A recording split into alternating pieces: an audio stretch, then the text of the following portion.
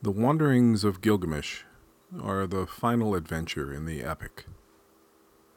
The tale is completely told from the 3 tablets 9, 10, and 11.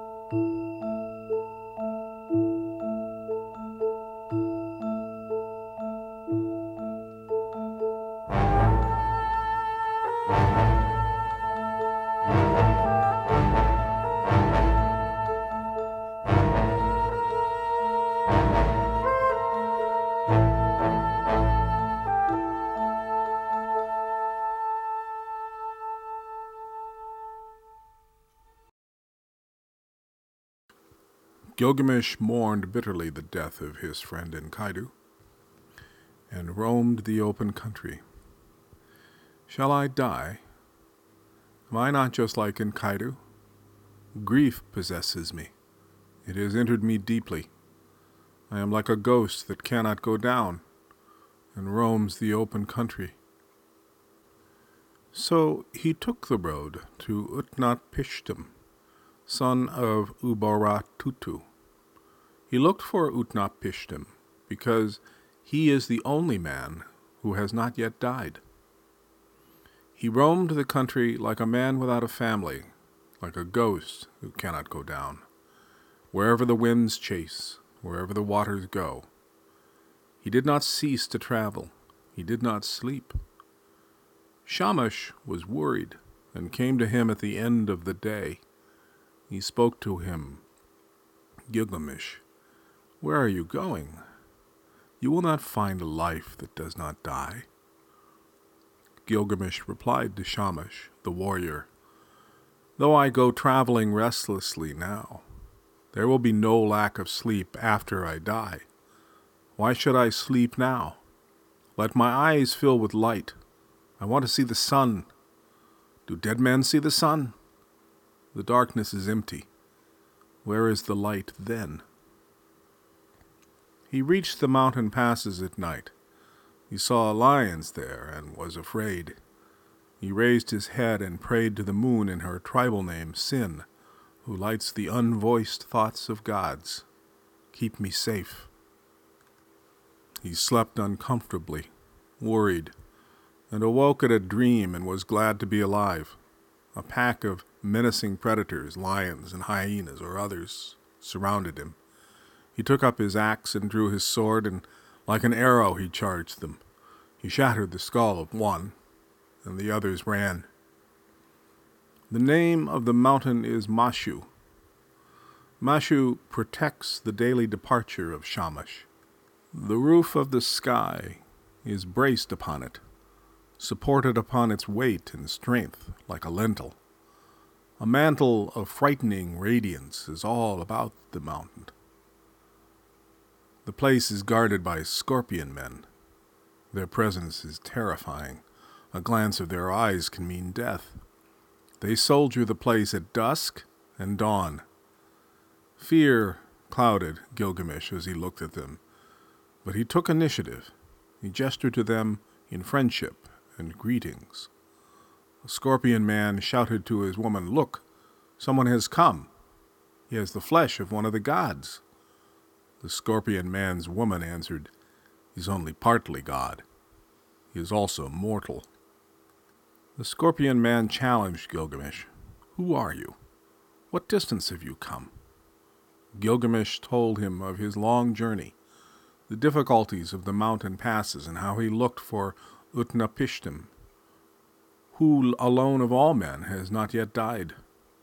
The Scorpion Man made his voice heard and spoke.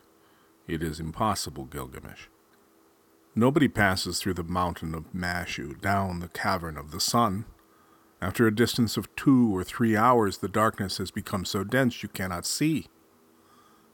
Gilgamesh looked gaunt with fatigue, like that of a man who has traveled too far from home and is exhausted and haunted by grief. The Scorpion Man made his voice heard and spoke. If you must go, Gilgamesh, this is the entrance to the cavern here. You can see the course of Shamash by the luminance that trails behind him, but it is impossibly dark in its depths. Gilgamesh departed and did not look back until 4 hours of journey, but then he could not see where he had come from. He could not see what was ahead. He hurried into the darkness. In 2 more hours, the darkness was still dense. There was no light. He could not see ahead or behind. He hurried on for 2 more hours. Still, there was no light. The darkness was dense. He could not see ahead or behind. At 10 hours, at 12 hours, there still was no light in the cavern. But he did not hesitate.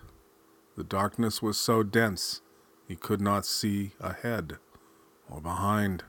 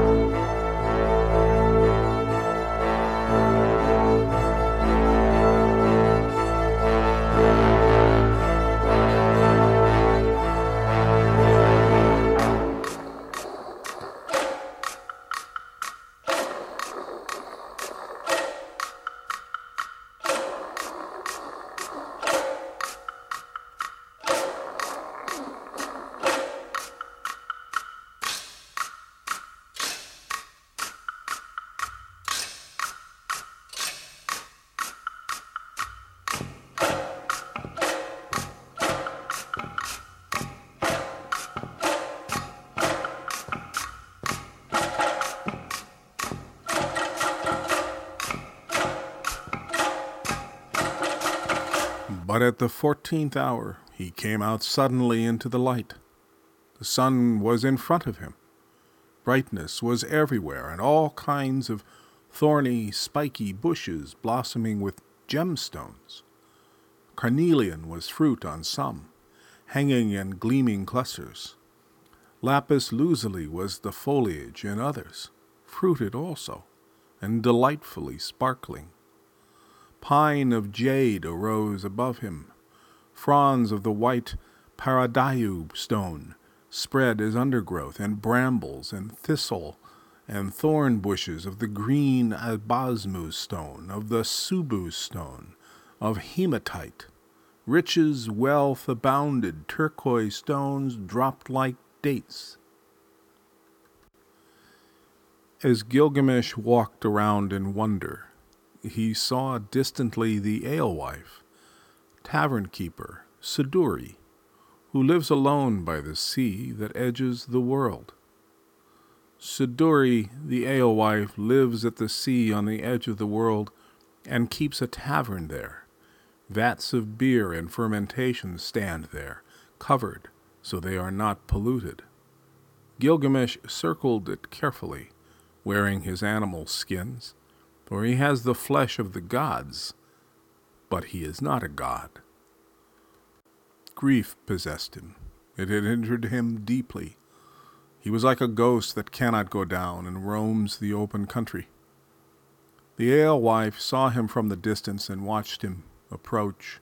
She pondered in her heart. She spoke to herself, "This man looks like a bad man.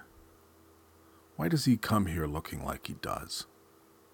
She went inside her tavern, and she locked her door to him. She bolted it. Gilgamesh saw, and when he came closer, he spoke to her. "Why did you lock your door?"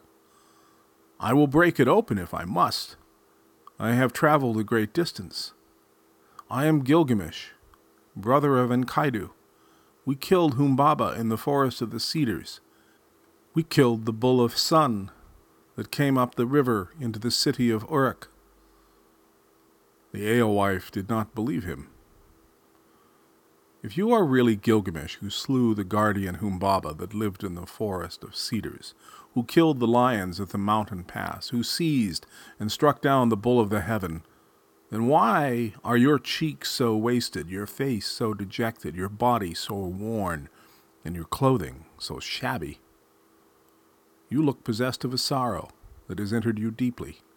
Your face is gaunt, like that of a man who has traveled too far from home, and is exhausted and haunted by grief."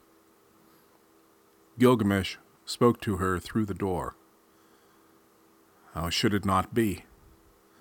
My cheeks are wasted, my heart wretched, my appearance worn out. Grief has entered me deeply. My face is weathered by heat and cold, and is gaunt like that of a man who has traveled so far from home and is exhausted. My friend, my brother Enkidu, who shared my life with me, was taken away from me, dead, as all die. 6 days, 7 nights I wept. I did not want him buried, not until a worm fell out of his nose. Then I was frightened too, and afraid of death. Defeated by it too, I roamed the open country like a ghost that cannot go down, no longer king. I wear these animal skins. The words of my friend remember me, haunt me. Wherever I go, these words go with me in my mind. How can I accept this? My friend is cold and lifeless. Won't this be my fate too? I will lie down some day and never get up." The alewife spoke to him, to Gilgamesh. "What you want, you cannot have. You will not find a life that does not die. When mankind was created by the gods, they kept undying life for themselves. They gave death to man. So, Gilgamesh, fill your stomach, enjoy yourself. Take pleasure every day and every night in every way you can. Play, dance, refresh yourself with baths. Wash your hair, put on clean clothes. Take your child's hand in yours and take your wife on your lap. That is life." Gilgamesh replied, "I do not understand anything you say, or why you say it. My heart hurts with grief for my friend. That is all I know. You must know the way to Utnapishtim.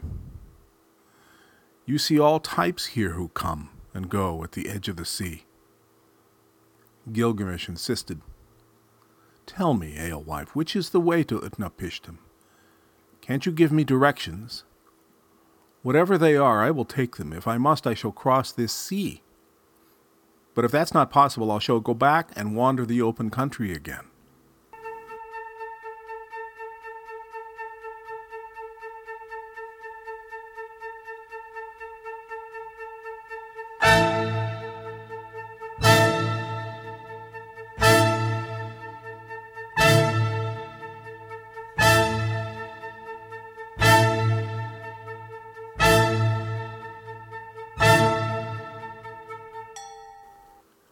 The alewife opened her door and spoke to him.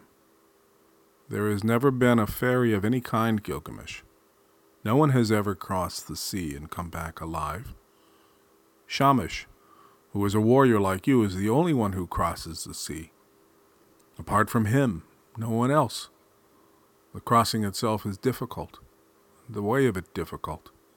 And between this world and the next world are the waters of death, a barrier none can pass. Now, how should even you, Gilgamesh, ever hope to do it?" But if you must, there is a boatman, Urshanabi, who works for Utnapishtim. He goes to him from time to time, and even now is in the forest trimming a pine for him.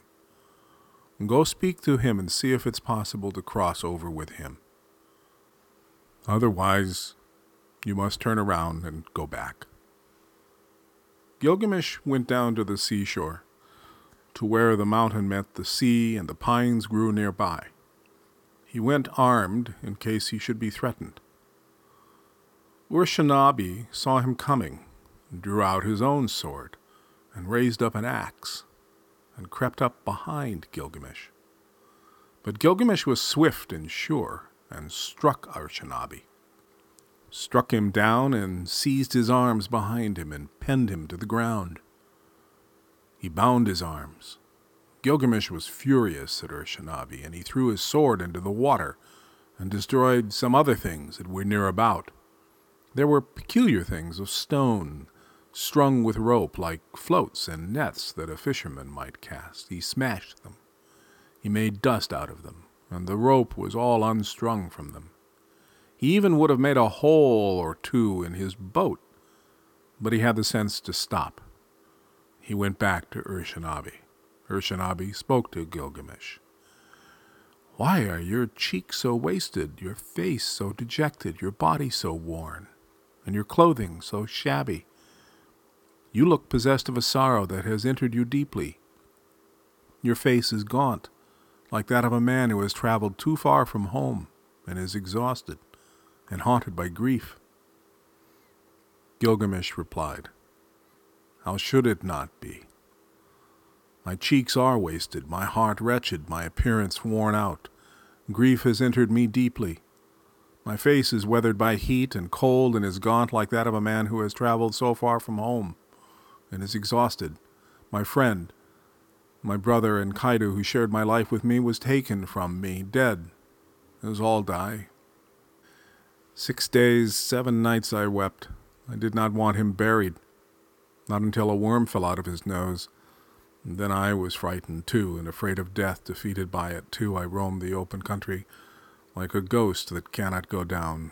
No longer king, I wear these animal skins. The words of my friend, remember me, haunt me. Wherever I go, these words go with me in my mind. How can I accept this?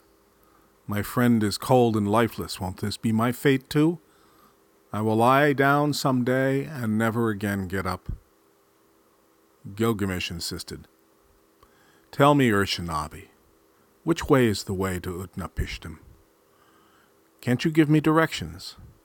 Whatever they are, I will take them. If I must, I shall cross the sea, but if that's not possible, I shall go back and wander the open country again."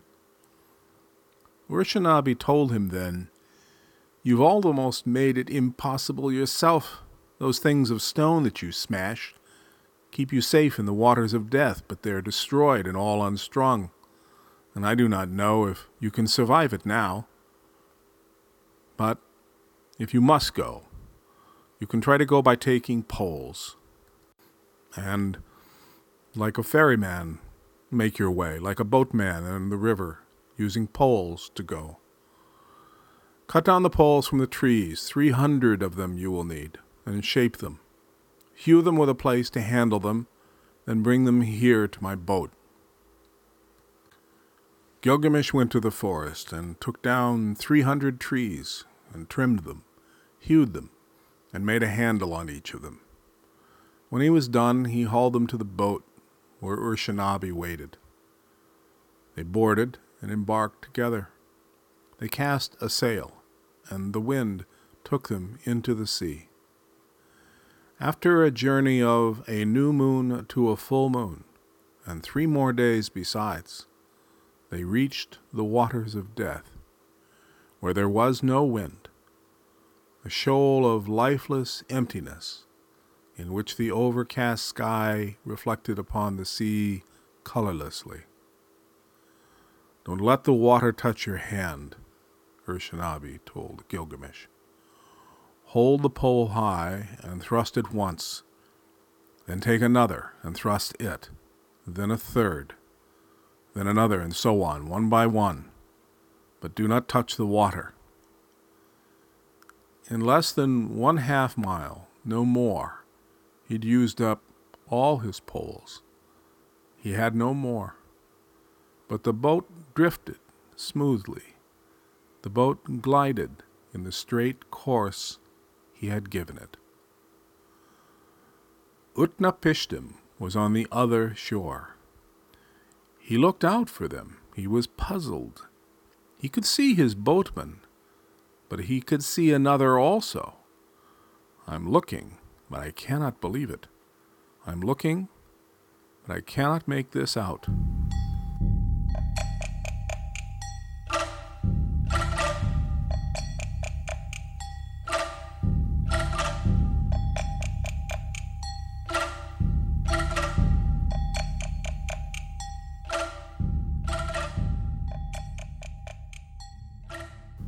Utnapishtim addressed Gilgamesh as all had before. Why are your cheeks so wasted, your face so dejected, your body so worn, and your clothing so shabby? You look possessed of a sorrow that has entered you deeply. Your face is gaunt like that of a man who has traveled too far from home and is exhausted, haunted by grief. Gilgamesh replied, How should it not be? My cheeks are wasted, my heart wretched, my appearance worn out. Grief has entered me deeply. My face is weathered by heat and cold, and is gaunt like that of a man who has traveled so far from home and is exhausted. My friend, my brother Enkidu, who shared my life with me, was taken from me dead. Let us all die. 6 days, 7 nights I wept. I did not want him buried. Not until a worm fell out of his nose. Then I was frightened too, and afraid of death, defeated by it too. I roamed the open country like a ghost that cannot go down, no longer king. I wear these animal skins. The words of my friend, remember me, haunt me. Wherever I go, these words go with me in my mind. How can I accept this? My friend is cold and lifeless. Won't this be my fate too? I will lie down some day and never get up again. And Gilgamesh added at last, So, I thought I must go and see Utnapishtim, the far distant man whom all the people tell me about. I searched. I went to all the countries that I knew. I passed through open country, mountains, all manner of difficult land, and crossed seas back and forth. I never slept enough. My body was anxious all the time. What did I find? Did I gain anything? I killed bear, hyena, lion, leopard, and tiger. I ate their meat. I skinned them and spread their skin, and now I wear them. I ate and I skinned the deer, the goat, cattle, and other wild animals. I tried to get the help of the alewife, but she was afraid of me. She thought I must be a bad man because of how I looked. She bolted her door against me. Now no one has pleasure when I am near. My misery makes misery wherever I am. Utnapishtim said to Gilgamesh, Why do you make your grief worse? Because the gods made you flesh? Because you are like your father and your mother? Death must come to you, and to any idiot, Gilgamesh. A throne is given to you. An idiot gets a stool. You get butter. The idiot gets rancid dregs. He gets a loincloth. You get a robe. He has no sense. You get advice from wise men. You have appeared to gods. You have cared for temples and holy shrines. The gods have listened to you. So what have you achieved? Why do you do all this? You are weary and exhausted. You have filled yourself with grief. You only bring the distant day of death that much closer to you. Even fame is cut down, like the reed in its bed. A fine man, a fine girl, will die like flowers cut. Nobody sees death coming. Nobody hears death coming. Death cuts down the living like the reeds in the riverbed. We build a house. We build a farm. When the old man dies, the brothers divide it. There's hostility among them. The river rises and brings the floods. The dragonflies drift on the river. Their faces look upon the face of the sun. Suddenly there's nothing. The sleeping and the dead are just alike. No one can picture death. No one knows more than a man who knows nothing. Even when they blessed me, the Anunnaki, the assembly of the gods, they appointed life and death. They did not make a number to count the days of death, but they do count all the days of life. Those days are the only ones you must count. Gilgamesh spoke to Utnapishtim, the far distant. I look at you, and I see a man not much older than I am. You have the arms of a man my age. It makes me want to prove myself against you. How can this be? Because I know you must be many thousands of years older than I. Utnapishtim said to Gilgamesh, I will tell you the secret. It is a secret of the gods themselves, and men have not known it until today.